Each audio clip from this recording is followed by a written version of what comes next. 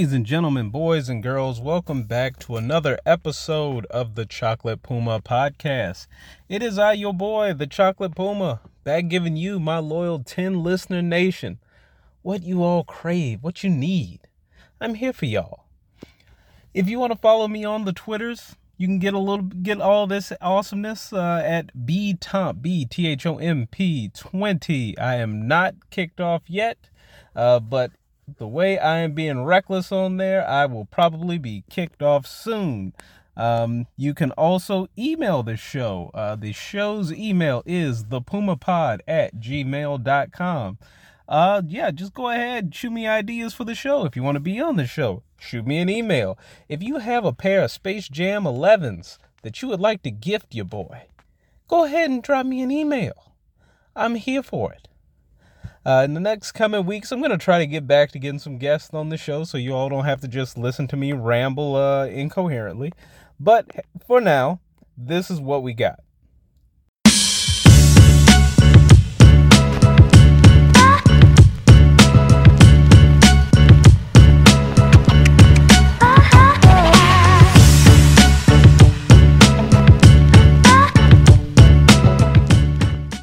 So last week, Simone Biles became the first woman, and I'm going to have to read from the notes here because I don't know anything about gymnastics, really. She became the first woman to complete Yurchenko double pike, a vault that's so difficult, few men have even tried to do it, let alone do it in competition, and she nailed that bitch, right? Well, it would appear that the federal... basically, the judging federation for gymnastics are giving her new vault that nobody else can do a very low measure of difficulty. And everyone who knows the sport basically agrees that it woefully undervalues the skill that it takes to do it. Simone Biles, for her part, is, she's being pretty classy about it. She said, I feel like now we have to get what we get. There's no point in putting up a fight because they're not going to reward the correct value, but that's okay. We're just going to take it and be quiet. And to that, I say, fuck that. I know she has to say that. Well, she doesn't have to say that. But, she's so good that she's going to win regardless. However, it's just not right that basically she's so good and you're going to penalize her for it because nobody else can do it. In fact, this isn't the first time they've even done this to Simone Biles. 2 years ago, she did a double twisting, double somersault dismount on the balance beam. And again, the FIG was being pretty awful and woefully undervalued it. She still won, of course, but the point I'm making here is it really makes it look like she has legit competition when you look at the scores, when, if we're being honest, she's incomparable. There's nobody else out there doing it like she is. This isn't, some rec league where you got to make everybody feel good. This is the top of the top, the best of the best. And if she is the best of the best to the point that it seems like she can defy physics, I mean, good on her. Tom Forster, the national team coordinator, said, I definitely think the vault is undervalued. It doesn't seem to be consistent with what they've done with the progression of other vault values. I don't know why they do that. I have an idea, and it's because Simone Biles, young black woman, is out here kicking everybody's ass. I mean, that's really what it comes down to. They ditched the old 10.0 with open-ended scoring system following the 2004 Olympics. And the reasoning was they wanted to encourage athletes to push the physical bounds of the sport. However, when Simone Biles actually goes out and pushes the physical bounds of the sport, she is punished for it. Other, gymnasts have joked about being in the non-Simone division, and, that's gotta suck. If the best you do, you feel like you go out there and any other time in history, you would have gotten a gold medal. But Simone Biles is there. Well, hey, shit sucks sometimes. I mean, let's be real. Karl Malone, fuck him. Patrick Ewing, Reggie Miller, all these guys that were great at their sport never got a championship. Why? Because they had to play against Michael Jordan. I mean, sometimes you can do your best, you can be elite, but there's always somebody that's just a little bit better. Period. Now, the FIG has claimed that it's about, athlete safety, and it doesn't want to give other athletes incentives to try skills that they can't do. And honestly, you know your body. If you're going to go out there and try something you can't do and get hurt, that's on you. That's not on the scoring system. That's absolutely asinine. One of the coaches for Simone Biles, Laurent Landy, I think he had a really good point. He said that it's not about fair or not fair. The sport is the sport. Somebody who has high potential and abilities, you need to give them the edge compared to somebody else. I thought that was the main reason of the open code, to really separate the good from the greats. And they've actually tried to go back to not separating, but to put everybody in the same basket. So I honestly don't understand, why she's being punished. I keep coming back to that point. She can do things that other people can't do. Is she supposed to hold back because other people can't do what she can do? And it's funny. Basically, the whole story has become, well, why does Simone do these things basically and causes these controversies? And she said, because I'm capable of it. I know it's not the correct value that we would want, but I can still do it. Why not show off my ability in athleticism? Which is absolutely correct. The 6.6 value the judges gave was based on what's called predetermination.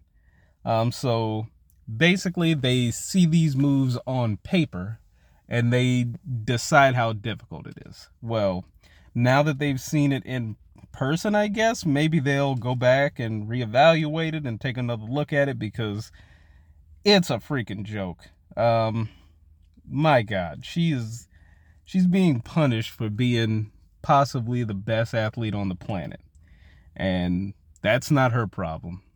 That's this governing body's problem.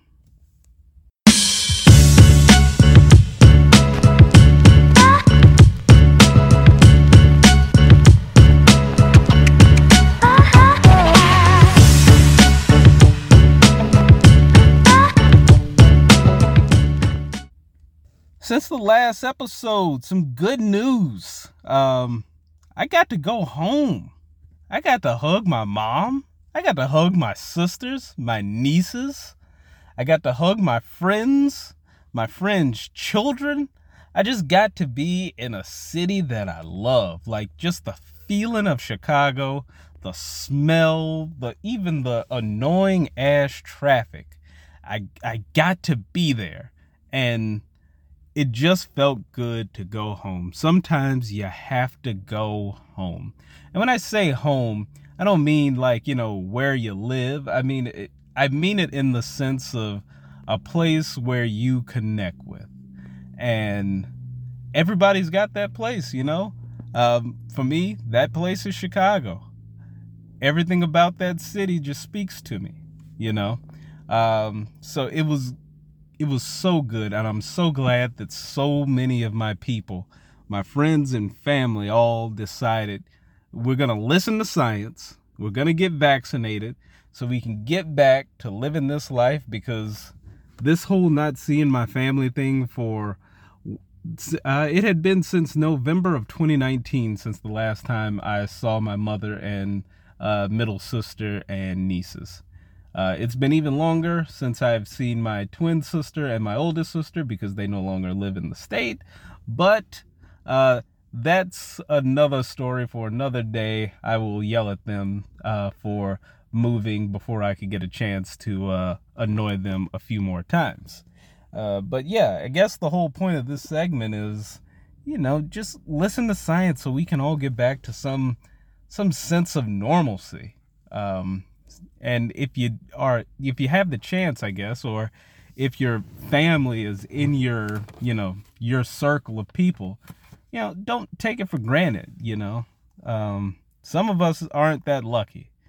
Like I said, it took me a year and a half to see my mom, and I cherished every minute I was there and hugged her and annoyed her and, kissed her on the forehead because she's a very small woman. So yeah, don't take it for granted. Do it as a favor for me, your boy. Now listen, that's called motherfucking bars, nigga. You know nothing about that. All right, I'm going to get out of here on something that made me extremely angry. I couldn't go a whole show without, talking about something that makes me absolutely furious. That's right. So, my beloved favorite school for athletics, the University of North Carolina, they might be down a fan. I'm not gonna lie to you. This has kind of pissed me off quite a bit. So, award-winning journalist Nicole Hannah-Jones was offered, the university announced she joined their School of Journalism this July as a chair in race and investigative journalism, which is typically a tenured position. Well, conservative groups basically have disagreed with the 1619 Project. And if you are unfamiliar with the 1619 Project, I will give just the briefest of analysis of it. It is a historical look at how slavery played a role in the creation of this country. Like, that's pretty much, and also it just kind of tells the truth about this country, and that, land of the free, home of the brave, blah, blah, blah. It, not so much. Shades of gray.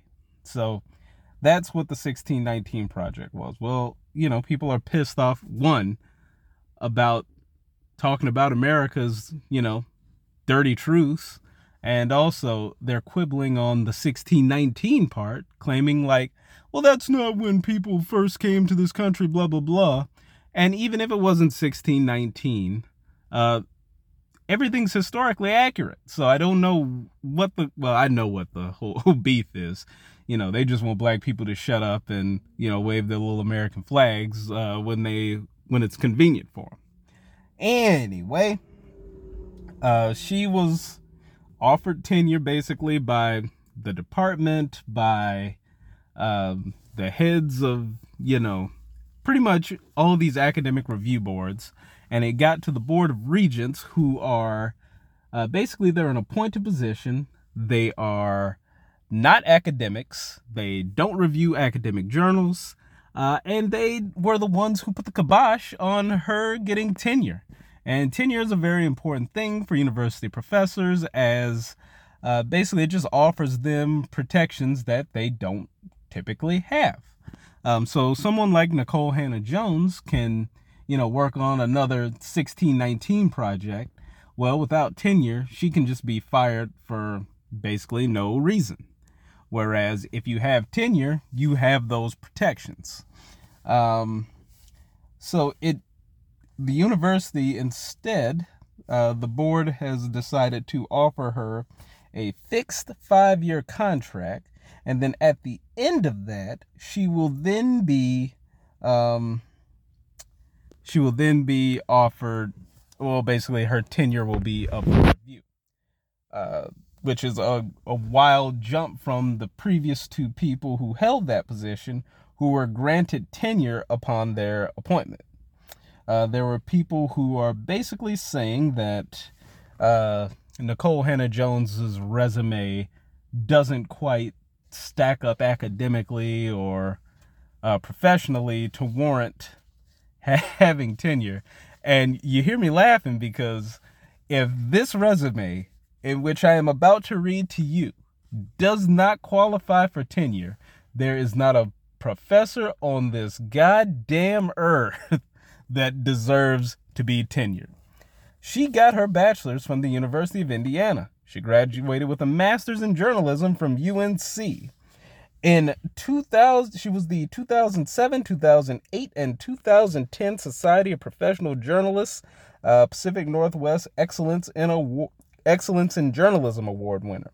2012, the Gannett Foundation Innovation in Watchdog Journalism Award winner. 2013, she won the Sydney Award. 2013, she won the Columbia University Paul Tabankin Memorial Award. 2015, National Awards for Education Reporting, First Prize in Beat Reporting. 2015, the National Association of Black Journalists, Journalist of the Year. 2015, National Magazine Award finalist for Public Interest. 2015, Education Writers Association Grand Prize for Distinction Education Reporting. I'm getting tired. I'm not even halfway through the awards that this woman has won, mind you. 2015, the Emerson College President Award for Civic Leadership. 2015, she made the Route 100. 2016, George Polk Award for Radio Reporting. 2017, she won a MacArthur Genius Grant. 2017, National Magazine Award winner for Public Interest. 2019, she was the University of North Carolina's Distinguished Alumna Award. She was the Distinguished Alumna from this university, which then came back and said that she is not worthy of a spot at a tenured spot on their staff. In 2020, she won a Pulitzer Prize. How the hell can you look at this woman's resume, this woman's work, and say she doesn't deserve it with a straight face? It's absolutely a joke. And it's funny that this always seems to happen to black people who talk about black shit. If she came out here with that resume and was reporting on, I don't know, food, and the greatness of American cuisine, boy, she would have a job for life. But she comes out here, she talks about black shit, she talks about how things affect black people historically, currently, and she gets punished for it. And not only does she get punished for it, I think this is being sent as a message to the well-meaning white people who, helped bring her in there, and, nominate her for tenure. Like, if you bring us black people like this, we're not going to tenure them. It's, I want to use the old line where they say you got to be twice as good to get half as far. And honestly, it doesn't even seem like we're getting half as far in some of these cases. Earlier I talked about, Simone Biles and, her current struggles. And now Nicole Hannah-Jones, who it took me 3 minutes to read off her list of accomplishments, and she's not good enough. She's not good enough because she talks about black shit. I don't have an answer for it. I don't have a quippy little line to end with. I don't have... It's just angry and frustrating. So hopefully, as at the time of this recording, I believe that the university was considering taking another look at her tenure application. So hopefully by the time, I hit publish on this, this great wrong will have been righted, and I will just look like a maniac yelling into the void about something that doesn't even matter anymore. But let's be honest, these things tend to have a way of ending the way it's already ending. So I'm just gonna leave it at that. Exasperated, exhausted, and just in need of something new. Like, give me a new excuse. I would rather they just say, like, yeah, she talk about too much black shit.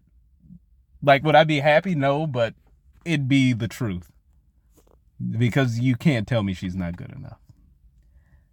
And on that note, that happy note, I will say, take care of yourselves, take care of each other, take care of your mentals in these times, because, sweet mercy, it is some trying times out here. So take care of yourselves, take care of each other, I'll catch y'all here next week. Y'all be easy. Peace.